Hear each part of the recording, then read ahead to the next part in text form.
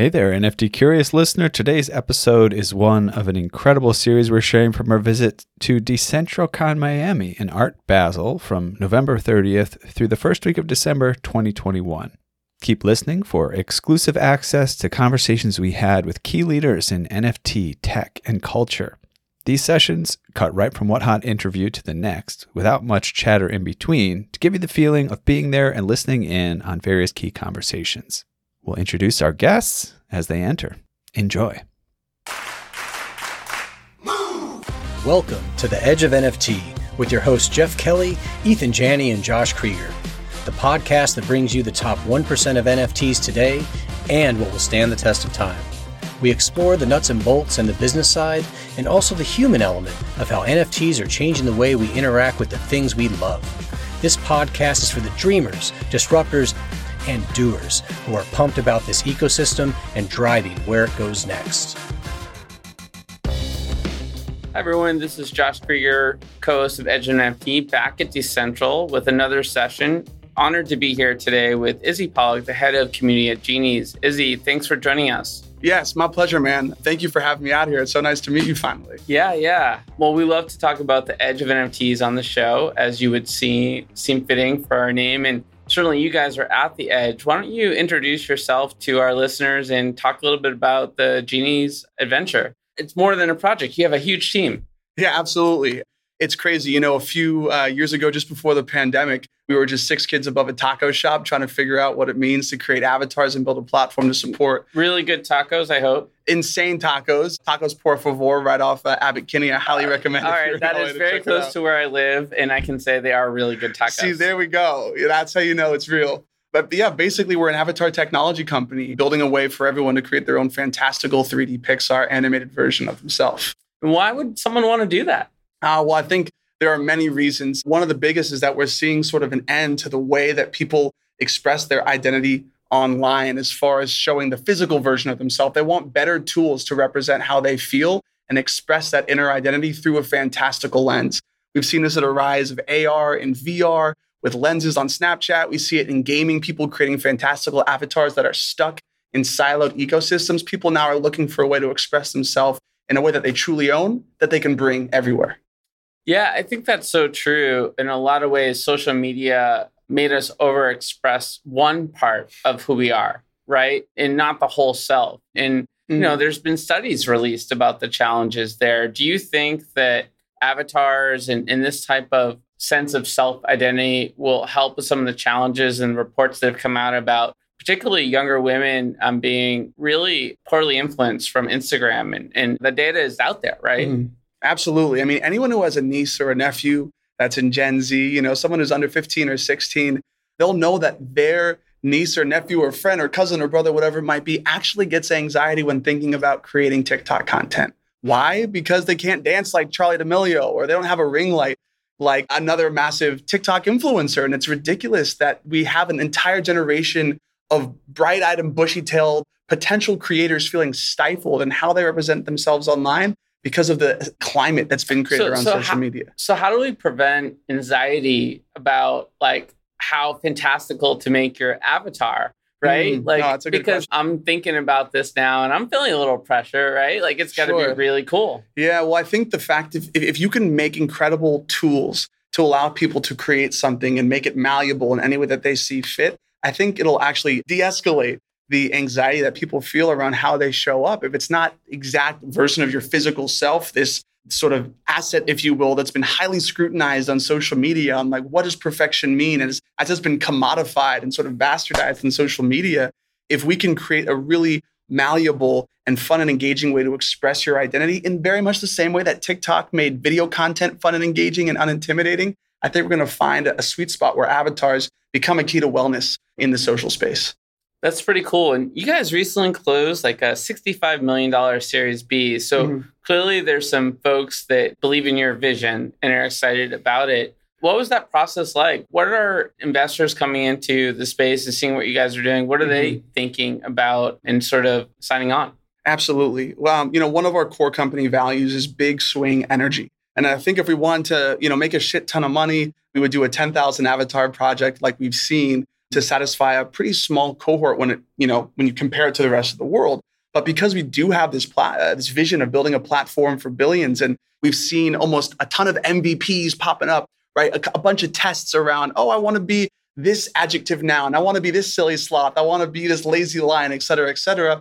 We've seen that people are yearning for something to express and represent themselves online, but there's no unified platform to allow everyone to do that in a fun and engaging way. And so that's why our investors, our community, and everyone that's rallying around our vision is so excited about. So what does the alpha version look like? And when is that coming? Sure. So our marketplace, the warehouse, the alpha will start later this year, where we're going to have our inaugural drop of mostly Genies branded wearables over the next several months. Over the next 3 to 6 months, we'll be testing our marketplace built on Flow as the next flagship after NBA Top Shot, where folks will be able to buy and collect wearables for their avatar. Again, to collect, not to speculate and flip, but to represent and express who they are. That really is the magic. And it's step one of really our 10-year, 10-step vision of how do we get people to fall in love with their avatar. And how do these wearables get designed and created? And how do those decisions sort of manifest in terms of the community? Sure. Well, step one of this vision, Love My Genie, is all about filling the marketplace with the most culturally relevant avatar wearables that we're designing in-house, built on the tastemakers, designs, and cultural leaders that we have brought into the fold. What's an example of one of those folks? So this could mean anyone from Justin Bieber or Rihanna, Cardi B, right? Massive global alpha aliens, as we call them. Alpha aliens. I love it. Yeah. Leaders of culture who stand out from their peers as being uniquely expressive in the way that they represent themselves. These aren't necessarily the people with the biggest followings, but the people who are... Justin has a pretty big following, I think. No, he for sure has a massive following, but he's also a thought leader in expression, in representation, in identity. And those, Oliver Tree is another great example of this. Lizzo, fabulous example. Bad Bunny, DJ Snake, Lil Nas X. I could go on and on about these individuals who we've, through our partnership with Warner Music Group and an upcoming partnership with another major music label that we brought into the fold. We have leagues and players associations and brands like Gucci. These thought leaders and tastemakers, these alpha aliens, are helping us build an ecosystem to allow our community to express themselves with their genie. And so when we think about who and how we're going to fill our marketplace with these wearables, step one, it will be us. But very soon, we're going to build out fun creator tools for people to build their own wearables and release them through our marketplace. We think, rest in peace, the next Virgil Abloh could be in their mom's house right now, cooking up a brand, but because they don't have access to physical supply chains, they can't see their vision come to life. And we want to solve for that. So the next generation of creators can launch their brands without ever having to worry about the physical world. Have you guys started to think about co-creators? I know our friends at Digital X have this ability for anyone to create a textile that then gets merged into a design. Have you thought about how to support co-creation of different sort of products in the space? It gets complicated because you want to do it all in the blockchain. You want credit to go where credit is due, but you also don't want to stifle individual creators from doing their thing. Absolutely. And that feeds into kind of what I was just sharing, is that we're looking to build those fun, engaging, easy to use tools to allow for co-creation so that we don't have to be the ones, fully supplying the marketplace as it will be in the early days. We want everyone on earth to be able to create their own wearables. In the same way that you can make TikTok content in a fun and engaging way, we want to make avatar wearable creation so fun and engaging. So a lot of people have been talking about 2022 is definitely the year of metaverses. How are partnerships with metaverses and interoperability with metaverses fit into your strategy? Yeah, honestly, I would say fuck the metaverse is my first thing I would say. Why? It's because it's been stolen, actually, from us. And when you think back the origins of the metaverse, it lies in Snow Crash. It lies in Ready Player One, where this idea of a metaverse was sort of this siloed, centralized world that people in this dystopian, destroyed world outside in the physical world went to find safe haven, because the rest of what they had in the meatverse, as some people are calling, was completely destroyed. So we're looking at the digital world, right? We don't want necessarily what Meta is doing. And while it is going to reach a grand scale, we don't think it's necessarily the best way for a truly sovereign, decentralized digital world to come to life. So our big focus is, how do we empower people to have their own ubiquitous identity that isn't trapped in one space, but can be brought everywhere? That really is where the focus of what 2022, I hope, becomes. We love differing opinions, and it's cool to get your perspective. How does that manifest in real life? Like, what are the use cases for using Genies and being part of the Genies ecosystem look like for the 25-year-old up-and-coming accountant to the the 60-year-old that loves her grandchildren, but she's also really into salsa. Mm-hmm. So you mean, what does it look like for them to create their own digital identity? Yeah, and to be part of this ecosystem you're creating. What does that look like? If it's not in the metaverse, what is it? Sure. And I guess more so, it's not that the place that we're describing isn't going to be this virtual world where people are going. We think that we eventually will get there. But we just think branding it and discussing it as the metaverse is very similar to how in the early days of the Web 1.0, people called it cyberspace. I don't think that really... So what is it? Yeah, so I believe the digital world and how it's coming to life, the first version of this is more so a feeling. And it's that feeling of emotional intimacy that you get when you meet someone through a digital medium, but never interact with them physically.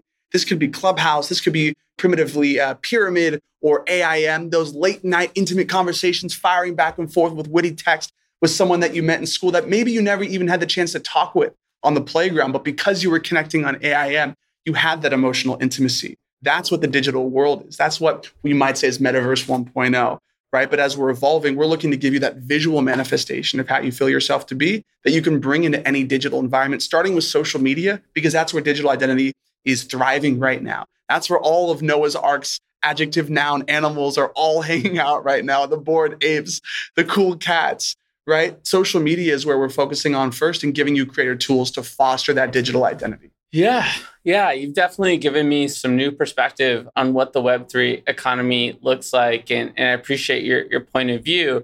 I think one challenge with metaverses is how do you make them fun and engaging and a place for everyone where people actually participate and where the technology is accessible to everyone, right? And I think you're bringing up some really interesting things, and like I think the lines between reality and metaverses and digital identity are much blurrier than a lot of sort of the mainstream press is sort of conveying. Absolutely. Well, I think there are so many nuances that for the everyday person, they're going to monolith NFT, they're going to monolith metaverse. They're not going to really have the time or maybe the interest to dig too deeply until it starts to have a direct implication on their everyday life.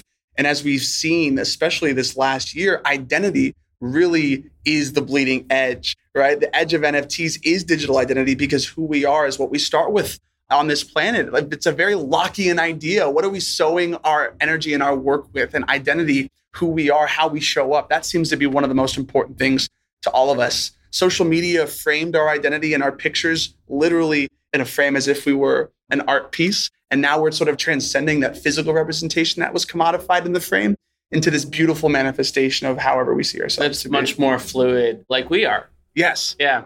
That's great, man. Well, if folks are pumped about Genies and want to sort of get involved in what you guys are doing, where do they go? What should they do? Absolutely. Yeah. So you can check out @Genies everywhere a handle is relevant. Instagram, TikTok, Twitter, and then definitely come hang in our Discord if you're interested in getting down. We're building the hub of culture at Genies, and we're excited to be growing like crazy. That's great. And yeah, grab some tacos while you're doing it and really immerse yourself in the community. Thanks so much for joining us. Yeah, Josh, my pleasure. Thank you so much for having me. All right, on to our next session. This one features Jason Brink, president of blockchain at Gala Games. And first, we'll hit things off and let you give a little bit of intro of yourself and Gala, and then we'll dive into some questions. Sure. Well, as you said, Jason Brink, president of blockchain at Gala Games. Most people know me as Bitbender in the space. That's my little moniker, as you will. I've been in the blockchain space since about 2013, 2014, originally entered through the context of working to fix some of the problems in foreign aid. I did some disaster relief work in Haiti and Peru and places like that, and saw some very significant problems that I felt could be fixed by blockchain. So I put together some proposed solutions, wrote a paper on it. I entered that into a call for papers randomly, ended up getting an award from the Bill and Melinda Gates Foundation and the Global Development Network for that. And that kind of started me in the space. And that was in 2014 that happened. And what I found, though, is as time went on, that it was NGOs and governments and the type of people who do foreign aid don't move quickly enough to actually implement any of these technological solutions. I mean, if you work with an NGO or a charity and you would like to donate crypto to them, like, good luck. Right. It's a nightmare. And so what I found is that gaming presented a much more interesting way to cause positive change in the lives of people around the world, specifically play to earn gaming based on NFTs and tokenomics and things like that. And so that's why I joined Gala Games. Gala Games was founded by Eric Schiermeier, one of the founders of Zynga. So he has like deep game DNA. And most of our C-suite come from the gaming industry. So former head of mobile products from EA is our president of games. And, we have a bunch of other people at every level who've come over from traditional gaming because they see blockchain and NFTs as the inevitable future of gaming. Yeah. Mm-hmm. It seems like it. We talk about it all the time, like happening under our feet right now is that convergence, right? Yes. You kept hearing. In years, man, it's coming. And the pace of the evolution of the space, massive, insanely fast. It's crazy. I was talking to one of our managers the other day, and he recently joined from, I forget which gaming company it was, but it was one of the big gaming companies. He just recently came over. And he says that after just a month of working with us, there is no way that he could ever return to a conventional gaming company or one of the bigger tech companies because they're so slow. We work at 10 times the speed of anybody else, which is why we're like rocketing out of nowhere. Nobody, a year ago we were fairly unknown, and now people are seeing, holy crap, they're actually doing stuff, shipping real products, real games. That's critical. It's one of the things we talk about, like coming out of like the 2017-18 cycle, a lot of value creation, right? Like theoretical value creation was happening. Theoretical. Big theoretical phrase to use. Yes. But this time around, we're seeing true value creation. Yeah. Real product shipping, real revenue being created, 0 to 100 million in 6 months. Like that's never been done before. Mm-hmm. This is insane. And it's, I think it shows the continuing evolution and maturity in the space. You can actually create that value and capture some of it. Yeah, absolutely. So cool to see that stuff. So at Gala Games, like what's popping in the blockchain space like right now? What do you guys have going on? What should people get excited about? That's a lot. This would be a much easier interview if you had asked me in 2 weeks. Because I have a list of things as long as my arm that are embargoed that I can't talk about yet. Man. So I can tell you. Release it in 2 weeks if it really, if you'd like to. We can twist arms too. It could twist arms. I don't know. The gentleman here might have a problem with the arm twisting. But there's a lot going on. Sorry. That's cool. You're good. Right now we have one game that is a live service playable that is already play to earn. That's Townstar. We have Spider Tanks, which will be switching over. Right now it's in a beta that anyone with NFTs can jump in and play. And that will be switching over to play to earn in Q1 of next year. We've got, other than that, 3 or 4 more games that we have announced. We have another couple coming to a node governance vote here before too terribly long. And we have a massive pile of stuff in the pipeline coming right now. We've got about 15 other games. And these are real games. I mean, I think one of the things that I'd like to drive home for a moment, if I may stand on a little tiny soapbox, is we're not a blockchain gaming company. We're a gaming company that makes games that uses blockchain as an integral part of the tech stack. This is a very, very big distinction. It doesn't seem like it should be, but it really, really is. And what that means, where the rubber meets the road, is that prior to us ever talking about a token, ever releasing a token, ever spinning up the node network, anything like that, we had a live service game that people could already play. There was never a white paper of like, we'd really like to build this thing and someone please buy tokens. We've never had an ICO. We never have done anything like that. We're approaching this from an entirely different paradigm. I think it makes a really, really big difference. Yeah, agreed. And in that case, what does it take in terms of building those games before doing token launches, right? I mean, you've got to bring investors on board. Is that just how it goes? Or? No, we entirely self-funded. Okay. Entirely self-funded. We have never taken a cent of VC money. We do not have investors that we have to, we're not beholden to anybody. And this is super, super important. I mean, in this industry, you hear like, oh, so-and-so has raised $200 million. So-and-so has raised $300 million. And the only thing that I hear when the people say that is, gosh, that's so sad, because what they've done with that raise is they have ceded control. They're no longer free to act in the best interest of the games or the gamers. They are now required by fiduciary responsibility to act in best interest of their investors, who are not gamers. VC funds do not write $300 million checks because they like games.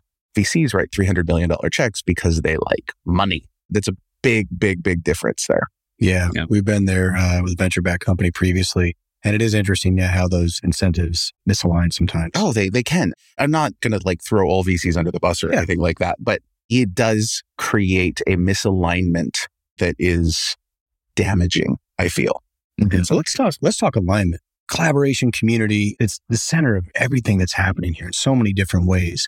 Obviously, there's your underlying community and everything that they mean to what you're doing. How do you see yourself in terms of collaboration in the space with other gaming companies? We love connecting. Interoperability, all those fun things that are possible. We love connecting with other companies.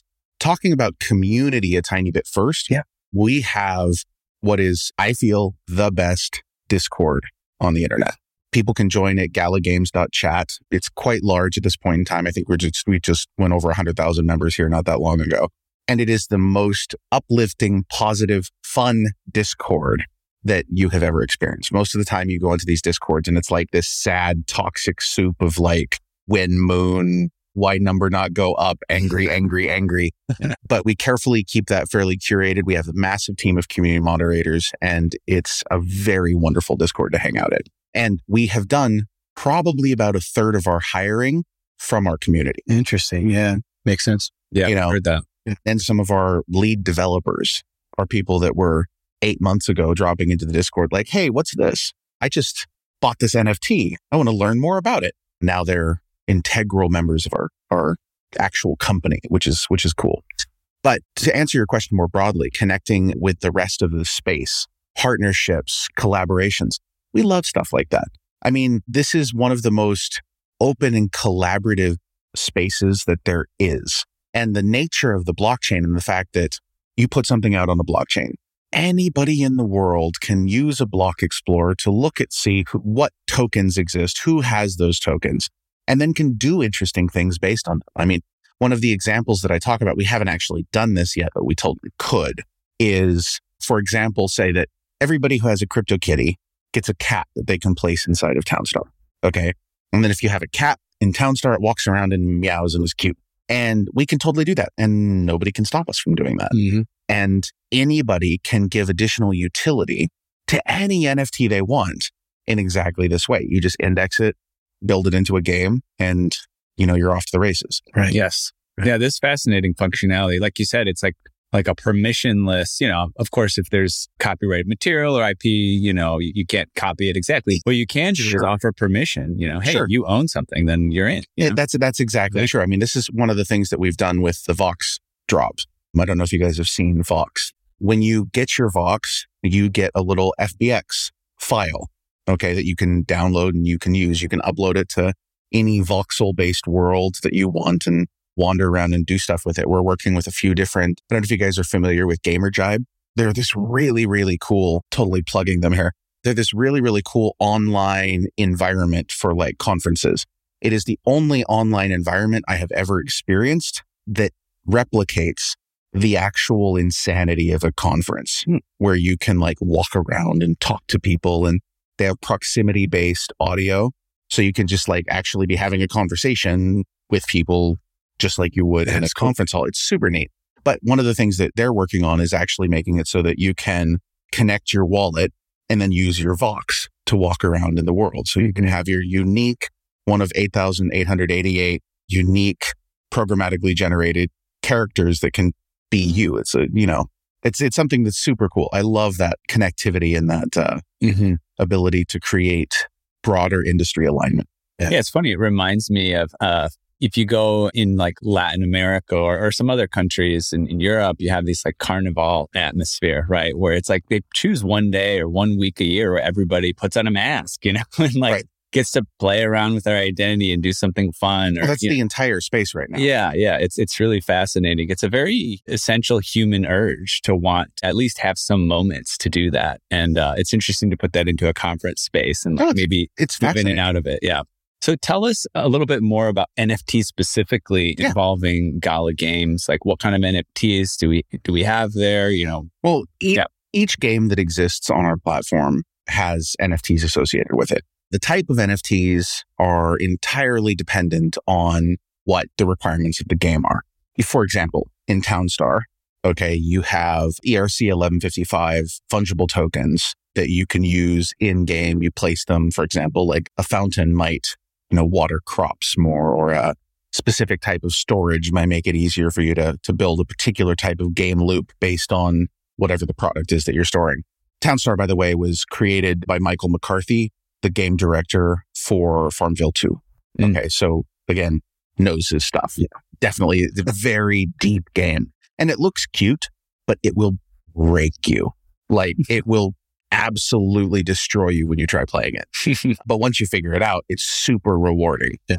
And you can actually place your Vox in it and earn. So any NFT that you're placing in there that you're playing with earns you town. Anyway, that was a total departure. I'm sorry about that. Where were we even going? The question I was asking, so the integration of NFTs with the... Oh, yeah. That's right. Yeah. Okay. I was on track. I just forgot the next one. And then you take a game like Spider Tanks, okay, which if you guys have seen our booth, you've played, or, a lot of you online have tried it out right now. It's in beta. The NFTs in there are the tanks themselves, the turrets, the various bodies, the weapons, the skins, all of that is an NFT. And so if you own those, okay, those are actually, we're getting ready to stand up a new contract quite soon. We'll be bridging all of those over, and those will actually all be the equivalent of ERC 721s. And you'll have the ability to upgrade those as you go forward. So the more that you play, the more that your NFT can potentially become worth, which is a really cool concept. So it really depends on the specific game. Mirandus has land deeds and exemplars and things like that. And are these being traded? Like, yes. Yes, they are. And massively. Mirandus so right now, well, as of like 12 hours ago, I don't sit on my phone and look at these things, but as of 12 hours ago, Vox was like the number 6 most traded project on OpenSea. And Mirandus was like the number 20th or something like that. So they're quite actively traded and moving. So we always like to get a perspective from folks about what's coming next. We know it takes a little bit of imagination, and we don't guarantee you have the vision, but what kind of things are you excited about moving forward, both inside and outside of Gala Games? I am looking forward to the first real AAA NFT gaming experience. Mm-hmm. Yeah, we've heard that before. Yeah. I'm very much looking forward to that. It's going to be very, very interesting when that comes along. And I'm very much looking forward to seeing how play to earn, this is a broader industry thing, how play to earn begins changing sort of the economic flow of really everything. I mean, people, for the longest time, we've all been told that you have to go to an office, right? You have to put on a suit and sit at a desk and click buttons, right? Or you have to go to a factory and you have to, run a press or something like that. Well, everyone knows now that factory jobs are being automated out of existence. Like, it's just cheaper to get robots to do stuff than it is to pay people to do them. And 2 years of a pandemic have shown us all that you can get your work done wearing a button-down shirt and sweatpants on your couch. And this whole office concept is an artificial construct. And so with these two realities, the concept of work is changing. Mm-hmm. And so what we're going to see going forward into the future is we're going to see a tremendous increase in play to earn and types of ecosystems like that, where work itself gets redefined. And it's no longer what's your job, okay? Because I mean, how many people have a job that is like almost useless, right? Like, how many people just like go there and they're like, it's out there, I don't do anything, my God. Yeah. Work now is going to go away from like, what is your job to what is the value you're creating? Mm-hmm. What are you bringing to the world and to the economy? And in play to earn gaming, that's super clear. You are bringing a service that other players want, that other people in a broader ecosystem are interested in, whether you're grinding to get some particular thing that you're selling on the market, or you're questing to do whatever it is that you need to do, or fighting in spider tanks, or building the perfect farm. The way that we work is changing. And I think that play to earn is going to be a big part of that future. Yeah. Fun is a big part of that, right? Yeah, absolutely, man. It's got to be fun. If it's not fun, you did it wrong. Yeah. Do it again. Exactly. Try again. And on that front, we talked a little bit about roadmap earlier. I know there's a lot you can't speak about. Yes. Anything in the way of partnerships or collaborations that you mentioned? So we partner and collaborate with a lot of different entities and organizations. In terms of specific partnerships that are related to game development, we've got a lot of stuff that's coming up, but I can't quite go into it just right now. Okay, just give like the first letter or two. First letter, 2 or 3, whatever. Yeah, just, Like Hangman or something. Yeah. We could do that. We could do that. And then in terms of ecosystems, we're working a lot to build out our ecosystem connections in a lot of different countries. We recently announced, this is actually something I mentioned in passing on Twitter, and I think a lot of people missed it. We're allocating $1 billion of funding to game development in South Korea. And it's with a B. And we are also, I would also like to point out that that's for South Korea. And there are a lot of other countries in the world. So we're actively looking to make connections and to build partnerships with people and game developers around the world. We would like, over the next few years, for Gala Games to essentially become blockchain Steam. Yeah. And I think that we have the ability, we have the wherewithal, the technical capacity, and the team to make that happen. I'll tell you, the social and economic implications of that are tremendous, staggering, world changing. Absolutely. And that's what it's about, man. I mean, I started all of this because I got sick and tired. And when I say I started getting involved in blockchain. I did not found Gala Games. That's Eric. I don't want to claim that one. But I started pushing in this direction because I got sick and tired of watching people die of starvation when money was flooding into the country like crazy in Haiti. Like, that's an unacceptable reality. Okay. And so many people are so willing to accept the unacceptable. And we in this industry don't have to. We can change it. We have the freedom. We have the abilities to make these massive world-shattering changes. And that's why I'm so happy and so proud to be here doing what we do where we are right now. We're excited for you to be there, pushing the envelope as well. Yeah. It's amazing, man. Well, look, it's been great talking with you, and we'd love for our listeners to follow along and ensure that they're tracking the progress as well. Where should they go to follow Gala, yourself, and all these amazing happenings? So the first thing that I would recommend is definitely get involved in our Discord. Join our Discord at galagames.chat. Okay. It is the best Discord ever. If I am wrong, come and tell me. You can yell at me. I'm in one of the green names in the top right corner. You can also follow us on social media. We're on basically every platform at Go Gala Games. Okay. And you can follow me personally, primarily on Twitter at BitbenderBrink. It is. Well, thanks so much, man, for spending this time with us today. We really appreciate it. Pleasure. It's been wonderful. Oh, beautiful. All right. Welcome here back to the Miami DecentralCon. Our next session here is going to be with Brittany Kaiser. Really excited about this one. I'm going to toss it over to you, Brittany, really quickly, just to give a little bit of you and your background for the listener. Absolutely. Hey, guys. My name is Brittany Kaiser. I am a data rights activist. I'm the chair of the board of Griffin Digital Mining and the founder of the Own Your Data Foundation. Some of you might know me as the Cambridge Analytica whistleblower or just the crypto chick that's obsessed with data ownership. Awesome. Yeah, it's really a pleasure to have you here, and just due respect for everything that you've accomplished and been able to get through so far. Appreciate all that's gone into that. We're at the Edge of NFTs. That's this program. We love to get a little bit of background. What's your first exposure to NFTs in your process of getting into NFT? For me, I started getting into NFTs originally when the crypto or blockchain superheroes collection was first dropped on Wax. I was told that one of them was made after me, the Data Avenger.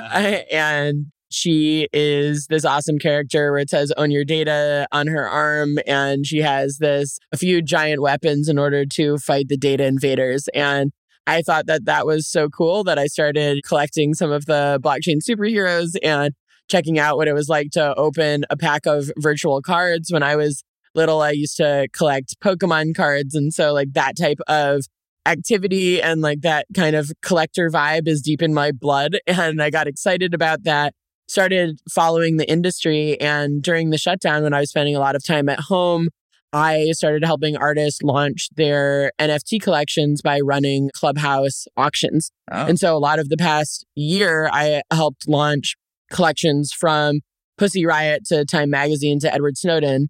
And that was one of the most incredible experiences, basically getting to see what NFTs were doing for different types of projects, how people were using smart contracting in new ways. Like, I think one of the first really interesting ones was Mad Dog Jones and the Replicator started doing a lot of NFT auctions with Sotheby's and Christie's, and like really seeing the merger between the fine art world and, you know, the traditional Web3 crypto people, and then traditional artists who were starting to become digital artists. And honestly, it's been a huge engagement and learning curve for, I think, a lot of people. But for me, what has been so exciting is that I've been going on and on about data ownership since 2017, not just at blockchain conferences, but at government conferences and law conferences and tech conferences all around the world. And now NFTs are the first time where the general public actually understands what it means to own data, to like own ones and zeros, to have ownership and rights and control over digital content. Yeah. And that to me is the most magical part about all of this. Yeah. I love how these conversations, they take my mind adrift sometimes in a territory's never been before, you know? And I studied neuroscience, right? And so I'm fascinated with this idea of we're all just kind of a bunch of molecules, right? And where do we begin and where do we end even, right? Yeah. You know, the brain decides, right? Is sure. it at our skin? Is it as something that we're holding in our hand that we can extend out? And this is just fascinating to me that also we may need to start as part of our consciousness, as part of who we are, recognizing that it's part of us and it could be across the world. It could be stored on a device or something. And like, you might want to protect that as closely as you want to protect your body from getting damaged or something like that. Absolutely. I'm so glad you actually said that, because for a lot of people, in order to kind of land the plane, I try to talk about data ownership and ownership of your most personal information in the same way that you own your body. And if someone wants to touch it or use it, they need to ask your permission, and there needs to be explicit informed consent. So a lot of that language that people use around your physical body when you're talking about consent and sexual relationships and whatever, that actually extends really well into the data conversation, where we have been duped into giving away more than we ever would have consented to if we were actually informed about what we were going into when we touch a technology platform, when we download an app and don't read the terms and conditions, et cetera, and so forth. And so I think one of the most beautiful things about NFTs is that we, for the first time, are actually able to inscribe in a smart contract the rights that we would like to give to a certain piece of digital content. And that digital content is not available for anyone until we have minted it, until we've actually encrypted it with the rights that we have decided. So the use case, how it can be transferred, how it can be used, what rights or royalties, et cetera, and so forth are actually akin to that content and that data. So that's, in my opinion, just so groundbreaking. Right. And I appreciate that metaphor that you gave just about consent. And, you know, there's at least currently, thank goodness we're expanding this conversation in the sexual realm about consent. But at the same time, you know, we're seeing all the nuances of what consent does and doesn't mean. And it just brings us back to what you talked about. You mentioned it very briefly, terms of service, right? Does that really count as consent? It's literally humanly not possible to read through those, you know? 50 pages of legalese that were written specifically to confuse you so you don't understand what you're giving away, right? Right.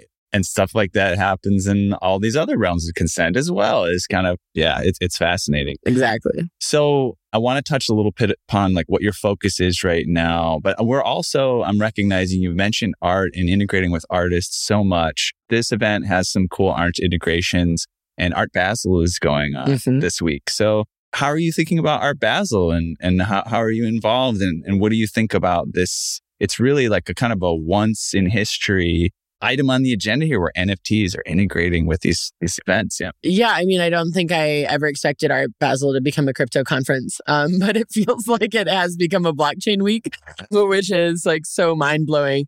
But you see every single famous artist or celebrity or content creator around the world launching their own NFT collections and getting into NFTs. So it's not just digital artists that are in this space. It's everyone that has the ability or has had any touch on content creation is now doing it through NFTs and being able to have those rights and those royalties and more control than traditional marketing of art or music or any other sort of content that people create. So it's really amazing that you just see the traditional art world, the traditional kind of celebrity world and content creation in general, just moving into Web3 and Web3 just completely taking it over. So what I'm doing here is a number of things, which is speaking at a lot of events, really taking people up to a higher level and explaining to them why data ownership is revolutionary and kind of moving away from legacy technologies that are inherently extractive, that have no transparency or consent mechanisms or permission structures,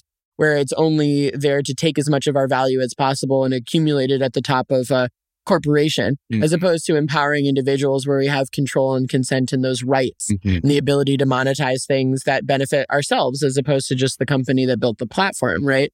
And so doing as many of those talks as possible while also starting to get into NFT production myself. I just came back from Finland producing my first NFT collection with Vesa. I know you guys have done an incredible interview with Vesa. It was so great. So I love that conversation between you guys.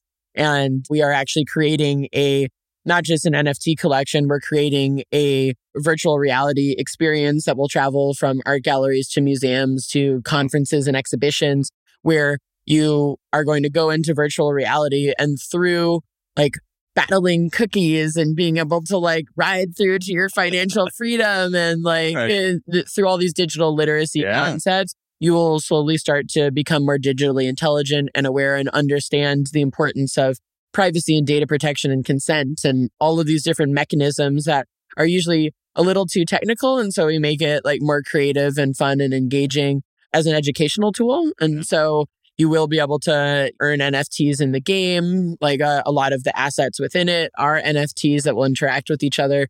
And so we'll have a lot of fun playing around with different types of smart contracting, but in a really beautiful way. I really think that creativity has proven is the best way for mass adoption. I mean, that's why NFTs are the Collier's Dictionary word of the year. That's why the most searched for word of the entire year. That's why everyone around the world might have heard of NFTs on the news or watching Saturday Night Live or whatever it happens to be. And they might have not yet heard of Bitcoin or know what blockchain technology is, but they know what an NFT is, not what's running the back end. And so that's what's so magical. It's really creativity that got people engaged in Web3. That's beautiful. Yeah. I mean, I'm a creative. I play music, I make art, things like this. And I feel it's a long time coming. If for people that are watching trends and historical trends and technology trends, as early as 10 years ago, this stuff seemed like it should be happening. Yes, robots taking our jobs, but leaving us with room to actually do what we do as best as humans. It's creative pursuits, right? So it's so exciting to see things steamrolling right now. Absolutely. So I'm just excited about what's going to happen for the rest of this week. So happy to be at Art Basel and Decentral and see how everything comes together. Anything else from the future, your future roadmap, or if you want to share things you see coming down the pike, you don't have to predict the future, but it's interesting to get your opinion. Absolutely. Well, in my opinion, I think that most people are in this revolutionary kind of tectonic shift from being renters on Web 2 to being owners in Web 3 and knowing that now all of your time, your attention, the content that you create can be owned and controlled and monetized in the way that you wish, as opposed to just the way that whatever company that built the platform chooses to use it for. And that's what is really revolutionary, that we can own everything that we touch and produce and do, as opposed to someone owning us. I like to say that technology should work for us instead of us working for technology. And that's really what NFTs have allowed for. Very cool. Have you connected with Fetch.ai? We've had them Not yet. A couple of times on the show. They're out of, for no reason besides coincidence, they're a few graduate students from Cambridge, but they study machine learning and built this AI company. And really one of the things what they do is distributed usage of data, right? So now instead of a centralized authority having all the data and doing whatever they want with it, and you can't hardly even access a piece of it, right? How can we actually have collaborative and collective ways to all give a piece of data to solve problems and have the benefits? Yeah. That's honestly one of my biggest passions. I'm not a privacy I'm not a privacy activist. I'm an activist for technology actually being able to improve the state of the world and for all of us to feel comfortable and safe, securely and anonymously sharing our data so that we can solve more problems. Yeah. If we all shared our data with healthcare researchers, we would be able to solve medical anomalies much faster. If we all shared our data with smart cities infrastructure, Right. we wouldn't have traffic accidents, et cetera, and so forth. And so like these are the types of things where I like to be someone who really engages with the concept that using these advanced forms of technology, as long as we do it safely and transparently and consensually, is going to improve our lives and not the opposite. I think a lot of privacy activists make you feel like if you share your data, something bad's going to happen to you. Right. And that's not the case. If you share your personally identifiable information, yeah, a lot of bad things could happen, but that's what we do every day without consensually deciding to do so. It just happens to us and our data is taken from us. We don't have those rights. So being able to use blockchain technologies, new legislation, and digital literacy education to kind of combat that and move us from Web 2 to Web 3 is really what I'm spending the next many years of my life doing. Excellent. Well, we'll connect you with Fetch. Can tell you're just having so much passion behind this, and you're probably doing a lot of talking. Oh my God! Literally, I need so much water right now. I just did a talk, a keynote that was 3 times as long because they kept on like adding time to the clock and being like, "Keep going." Oh, it was like, all right, great, I will. Like, I'll keep talking if you want me to, but now I don't have a voice left. Yeah, we need you to take care of yourself. Maybe like spend some time with the vocal coach or something. Yeah, totally. Vocal coach, Ellie. But yeah, we'll give you a break. Thank you so much for joining us. We always like to get like very specific information where people can go to find out more or follow you. Of course. So make sure you say that stuff. Of course, definitely. So please check out my website, ownyourdata.foundation. The Own Your Data Foundation is a 501c3 charity, and we specifically make content for parents and teachers and children to learn more about protecting themselves online and not just being safe, but being successful. So making sure that kids have the foundation to lead a very productive and successful digital life, which at its core is understanding data protection and digital literacy and media literacy and the whole gambit of different items there. And so you can follow me on social media at Own Your Data Now on Twitter. And, I'm generally /Own Your Data on every other platform, but I spend more time on Twitter and now in Discord than anywhere else. Awesome. All right. Well, thank you so much for spending this time with us and look forward to collaborating with you again in the future. Absolutely. Such a pleasure. Thanks, guys. For sure. Hi. We love having listeners like you because you're not only generous, but you're smart and you want to maximize the impact of your generosity. Donating money to help people can be a wonderful and selfless act, but how can you feel confident that your donations are improving or saving lives effectively? You could do weeks of research to find the charities that are out there, programs that they run, how effective those programs are, and how the charity might use your money. Or you could visit GiveWell.org. There, you'll get a short vetted list of the best charities they've found at saving or improving lives per dollar. GiveWell spends over 20,000 hours each year researching charitable organizations and only recommends a few of the highest impact evidence-backed charities they've found. Here's an example of how we at Edge of NFT make our charitable contributions go super far. Quick search on GiveWell's website, found their maximum impact fund, clicked donate, sent crypto to their address. Done. Their maximum impact fund distributes quarterly to the charities that they believe will do the most good. GiveWell accepts a broad variety of popular tokens and provides a simple way to document your donation. If you've never donated to GiveWell's recommended charities before, you can have your donation matched up to $250 before the end of the year or as long as matching funds last. To claim your match, go to GiveWell.org and pick podcast and enter Edge of NFT at checkout. Make sure they know you heard about GiveWell from Edge of NFT to get your donation matched. This next clip features an impromptu interview Josh caught with crypto and NFT OG Brock Pierce, one of the early pioneers in blockchain. Today with this NFT sale, the Whales for Whales project, 50 whales go live in this sale. The proceeds of that sale goes into a DAO or an endowment to create the Diatom. Diatom are responsible for half of the world's oxygen, kind of an important thing. The Sustainable Development Goal, SDG number 14, the ocean. The ocean, like we need to protect the ocean. And so Those diatom then are paired to like 1 pound of plastic, and it creates a PRC, or a plastic reduction credit, like a carbon credit. So the culprits of dumping the massive amounts of plastic into the ocean pay for those credits that go back to the crypto or the diatom, which the endowment is launched with this NFT sale. This is where NFTs meets DAOs, meets new carbon credit like plastic reduction credits to start solving the world's largest problems. And yes, the endowment is then continuing to grow through staking and DeFi. Like, this is how you combine all the pieces, put the puzzle together to change the world. That's amazing. And, you know, at Edge of NFT, we felt very strongly that NFTs are not the be-all, end-all, but they are a bridge. They are a connector. And this project sounds like it's bringing everything together, but it wouldn't necessarily be as easy to do without NFTs, correct? Well, the NFT is the seed. Right. That basically, through this sale, it bursts. And so if you have one of these whales, you don't just have an amazing NFT, you have a piece of history, right? Something that is birthing the toolkit to start to address the world's largest problems. And the badge of honor, you know, that is, you are seeding the DAO or the endowment that then creates the staking and the DeFi to keep growing the pool of resources to then start to solve the challenges in the ocean, starting with the plastic reduction credit. And then from there, you know, how do we start dealing with oil spills? How do we start dealing with coral reef restoration? How do we start, you know, like Sea Shepherd, making sure that we're protecting the whales and the sharks and their fins and, you know, all of this stuff. You know, the ocean is obviously not the end, but it's the beginning. Let's start there and let's start working through every one of the world's problems. This toolkit, all of these things, when assembled and used correctly, will change the world.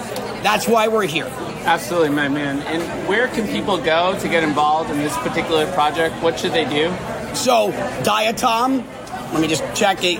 You get into the Discord. Before this went live, before we've even talked about it, 15, 20,000 people already were in the Discord. I mean, today it's... I heard about it from Luke Stokes. Shout out to Luke. Yeah, I brought Luke in to help thinking through the DAO kind of component of all of it. All right, where am I? There we go. So it's DIATOM and DAO, DAO, and also can be found on Twitter. You can get into the Discord. You can get involved in this amazing project. What are some of the other sort of breakthroughs in NFT technology that you're excited about for 2022?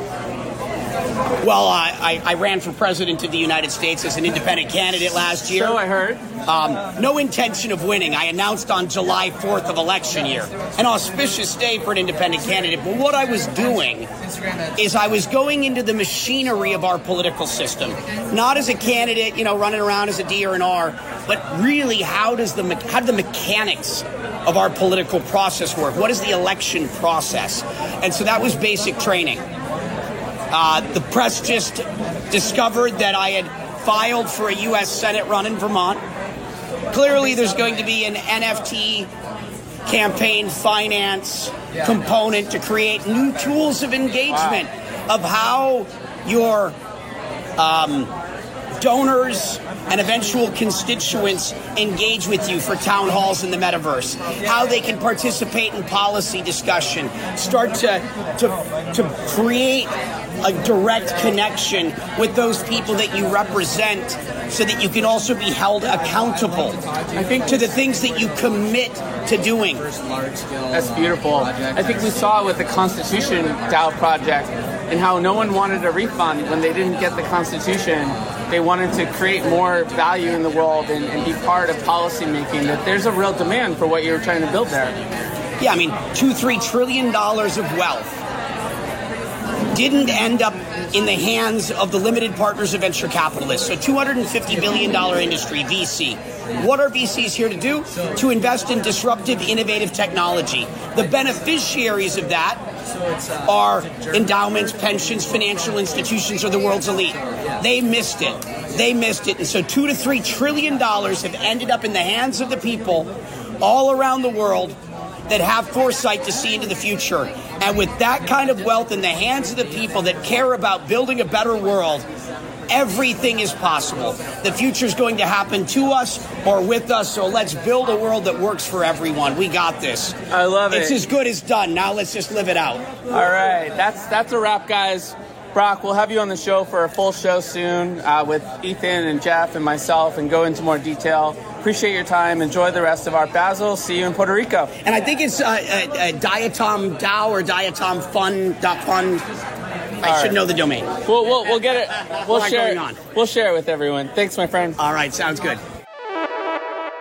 All right. And our next session here live from Decentral is with Tor Bair from Secret. Really excited to talk to him about what they're up to, but I'll let him take it over and just give an intro of himself and what they're doing at Secret. Yeah, so I'm Tor. I'm the founder of Secret Foundation. It's one of the entities that supports Secret Network alongside many, many others. Recently, we've been collaborating with Secret Labs. They're the core devs of the protocol and working with some major creators like Quentin Tarantino to bring their NFTs to our chain to use privacy-enabled technologies to build the future of NFTs. It's super crazy how fast the space is evolving in this regard. We've been at it for about 4 or 5 years, but it's never felt like it's moved as fast as this. Yeah, totally appreciate that statement about how fast it's moving. I think that's why folks like us are in it. We like that. We like living on the edge of things. We call our podcast The Edge of NFT for a reason. But let me step back just a minute and just get a little bit into the evolution of your involvement in NFTs and blockchain. Like what brought you to Secret Network and what gets you amped about this specific project?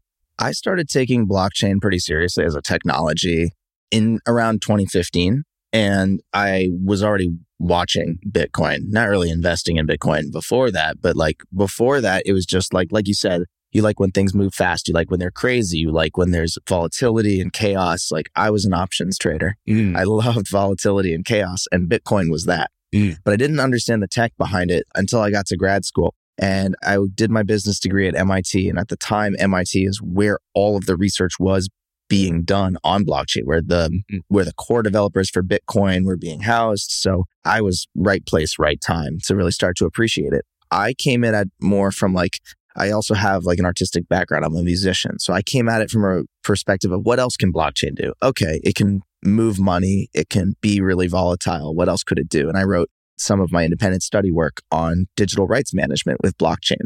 And I ran into an issue pretty quickly with the underlying technology, which is there's absolutely no privacy for any of this. Yeah. It's great for moving royalties around, provability, authentication, not really great for protecting any of the data that would be involved in any of that process. And it happened to be the exact same time that a researcher at the MIT Media Lab called Guy Ziskin was writing these foundational papers about privacy in blockchain and how they could be combined to create these decentralized computing platforms with privacy for the users. Right. And things kind of went from there. He started this company, Enigma. I joined as the head of growth afterwards in 2017. And, it's been a very long journey from that company to where the entire ecosystem stands today. But now we're a fully decentralized ecosystem of independent companies and developers and applications building on top of it. Everything is privacy. Everything is private by default, protecting users, protecting data.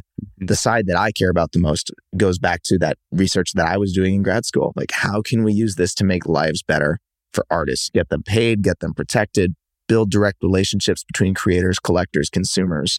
If we can solve that with Web3, that's potentially even more meaningful than the financial revolution that we've already been seeing in Web3.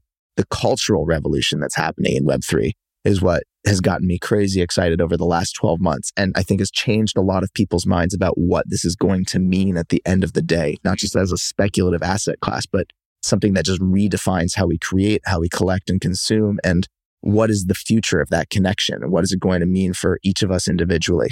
Beautiful. Man, everything you said, I've got so many things I could dig into. I love it all.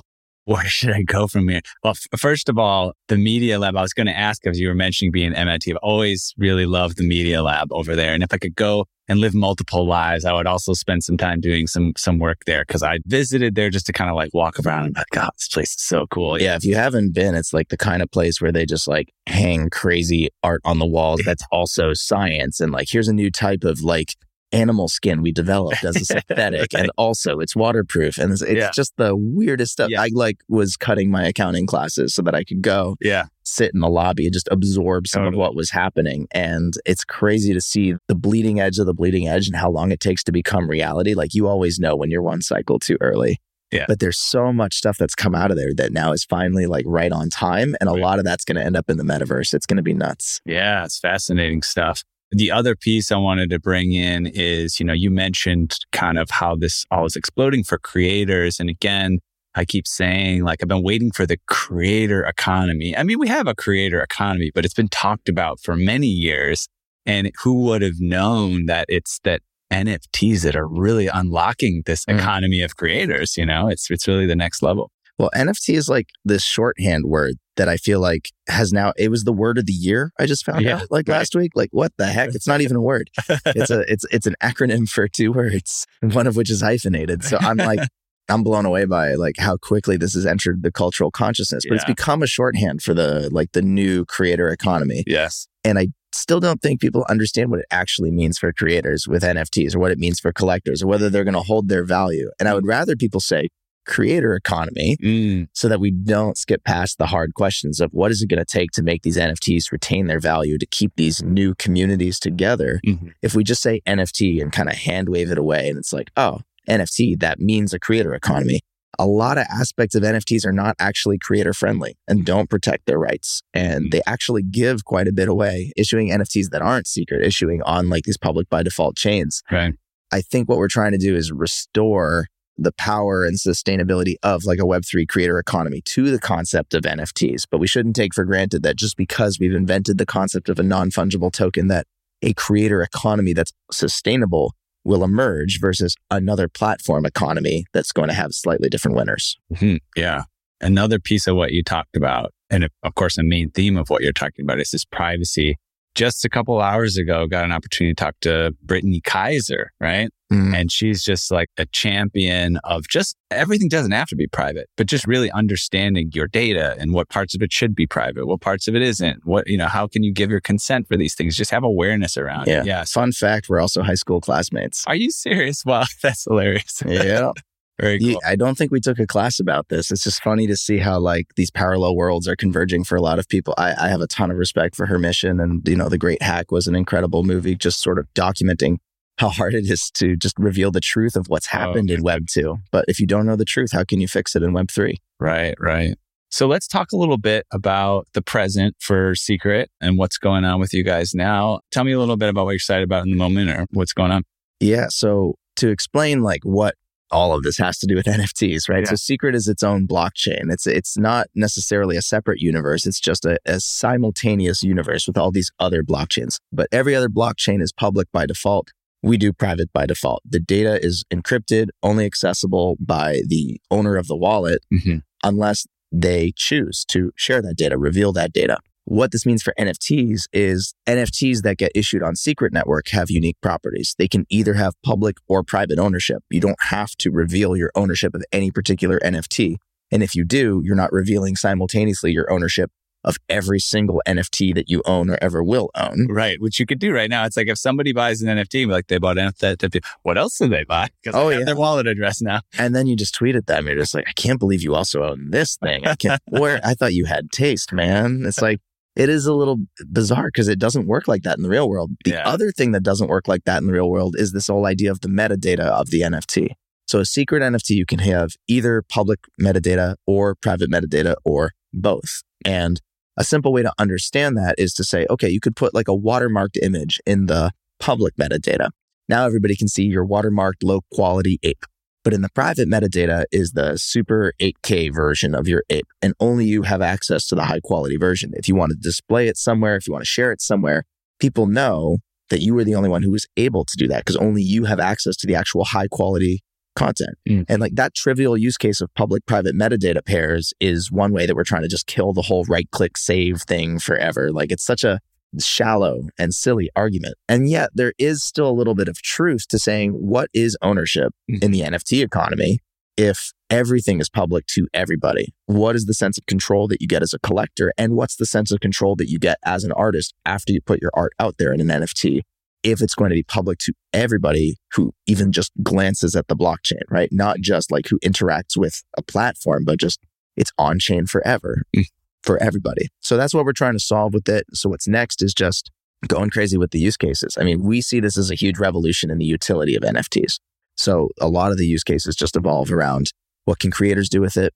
What can IP owners do with this? What can individual users, PFP communities, like people can do crazy stuff with private metadata. How do we help them? How do we help them become sustainable in whatever they're trying to build? There's always that huge link between privacy and sustainability. And for NFTs, sustainability is going to be everything for artists. They if this is going to be a new asset class for them, a new way of living, a new way of connecting with an audience, they should be able to do it for longer than 6 weeks.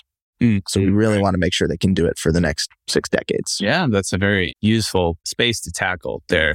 And the last time you and I saw each other, I think, was NFT NYC. We were all super excited. Quentin Tarantino is going to be doing this really cool NFT project. It brought all this energy into the space of kind of feeling that it's going more mainstream. And at the same time, like I had another conversation with someone that week of like, they're making NFT the movie and thinking that it might go to Sundance. But at the beginning of the year, I would have been like, they're making everything. Well, I'm sure it's going to be cool, but I don't know if it's going to get into Sundance. Is Sundance going to care? So it's really interesting to see how quickly, as we said, this thing is moving and momentum is getting into the mainstream. And so anyways, all I'd say that was very exciting. And then, we've seen this news come out about the sort of legal conflicts around this. Can you speak a little bit about, we understanding what's going on and what? Well, I can give the background to people who aren't familiar. So one of the amazing use cases for creators, like I said, with the private metadata is to put a secret in the private metadata that you only want the owner to be able to see. So the idea was that Quentin Tarantino had was to put original handwritten scripts, never before seen, put them in the private metadata of the NFT, add his own audio commentary, sharing never before known secrets about like the production of those scripts, the process of writing, like just these amazing collector's items effectively that would never otherwise be shared if it weren't for having a secret NFT standard that would allow it to exit his house and enter the public consciousness, but not for everyone, for the people who actually purchase this NFT and form that direct connection with Quentin. It's not the sort of thing where if you highly, highly value that content as a creator, you highly value your own content, especially if it's that personal to you. You want to share it with an audience, but only the audience that you select or that self-selects by telling you that they value it just as much as you. That was the whole vision behind it. And of course, we had all these events in NYC with people coming and like saying how incredible this was going to be for the space, how defining it was going to be for creators. And then, as you were saying, sort of what happened was that it turned into a potential legal battle.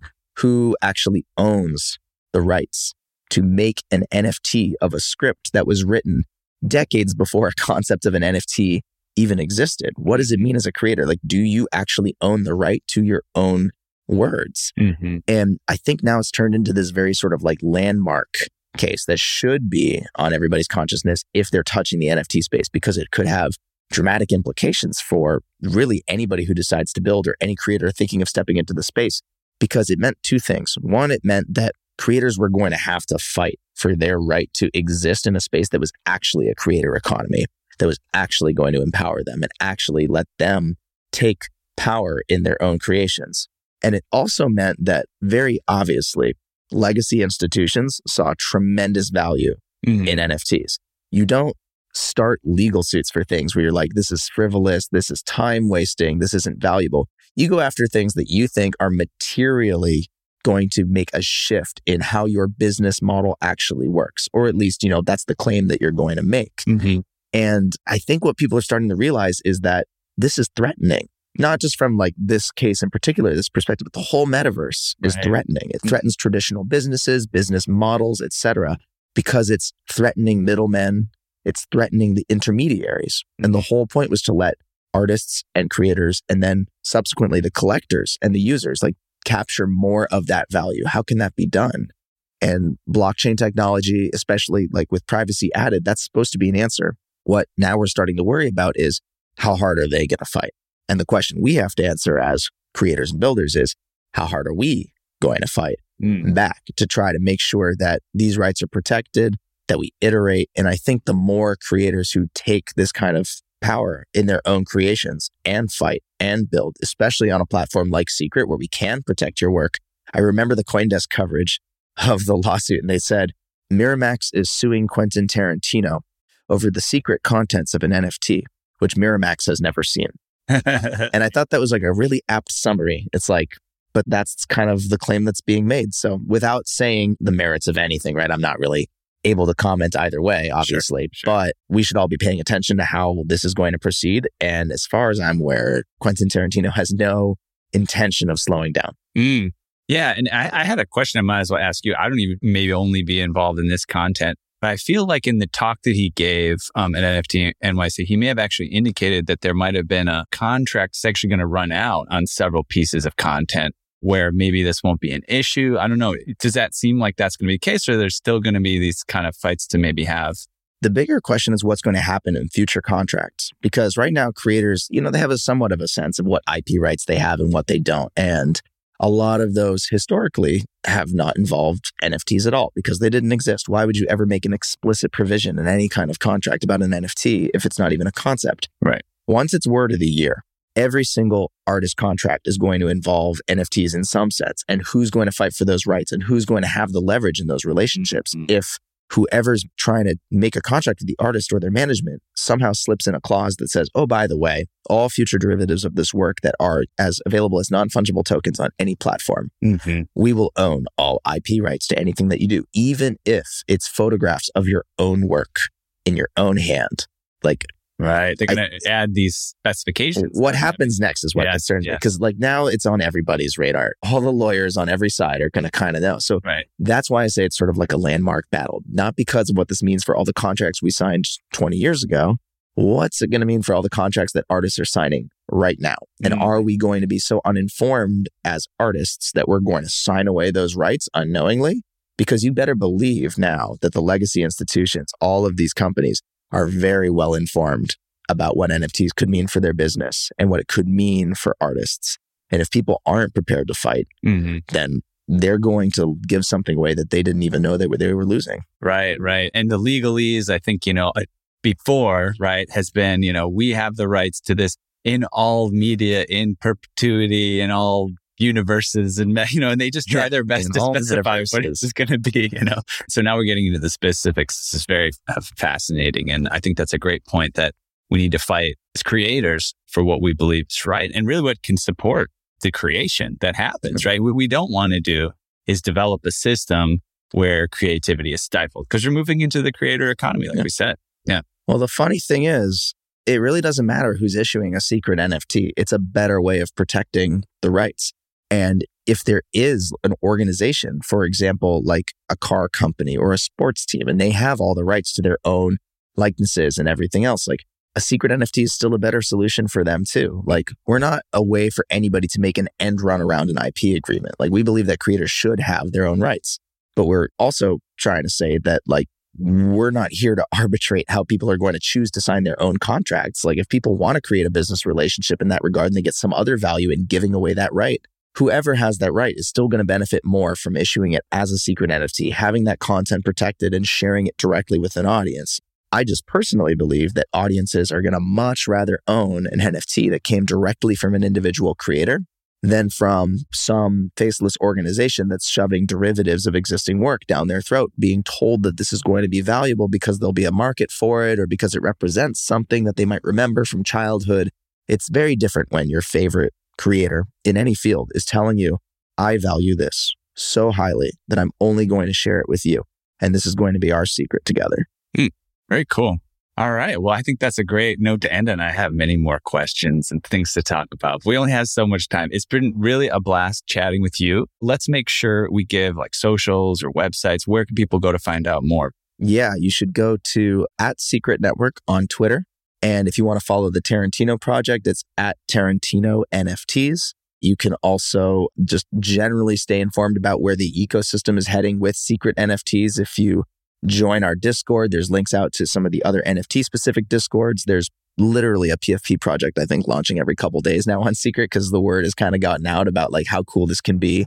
just even for Web3 creators. So if you want to catch a future drop, definitely get in the Discord so you don't miss out on that. But I think things are going to, as we said at the very beginning, right? They're only going to get faster. And if you believe that privacy is essential to the future of NFTs, the best place you can be when things are going fast is right at the beginning. And that's definitely where we are now. Beautiful. Well, I think that's a wrap. Thanks so much for sitting here for this excellent conversation. Thanks, man. Appreciate it. All right, cool. Thanks, man. Yeah, that was fun. We've reached the outer limit at the edge of NFTs for today. Thanks for exploring with us. We've got space for more adventurers on this starship, so invite your friends and recruit some cool strangers that will make this journey all so much better. How? Go to iTunes right now, rate us, and say something awesome. Then go to edgeofnft.com to dive further down the rabbit hole. And don't forget, as a member of the Edge of NFT ecosystem, you're part of a community defined by collaboration and co-creation. Right now, we're giving you a literal opportunity to plant seeds with us and grow deep roots and broad branches together through NFTs. We're breaking ground on our own special NFT collections. Please head over to spiritseeds.xyz to find out more about our collection of only 100 Spirit Seed NFTs that will ever be minted. That's been created in collaboration with NFT influencer Nicole Buffett. And stay tuned to our Discord found at edgeofnft.com/discord to get the inside scoop on our upcoming Living Tree NFT drop. Between these projects, we aim to plant tens of thousands of trees with you and offset thousands of metric tons of carbon emissions. At the same time, you'll get special access to our giveaways and events, as well as even more opportunities to co-create and collaborate with us. Check out edgeofnft.com/discord to join our Discord and plant your roots within our community now. The views and opinions expressed on the Edge of NFT podcast reflect solely those views and opinions of the show creators and its guests. We're learning as we go, just like you. Please make sure to do your own research. Our podcast is not financial advice. There are multiple strategies and not all strategies fit all people. You understand that you are using any and all information available on or through this podcast at your own risk.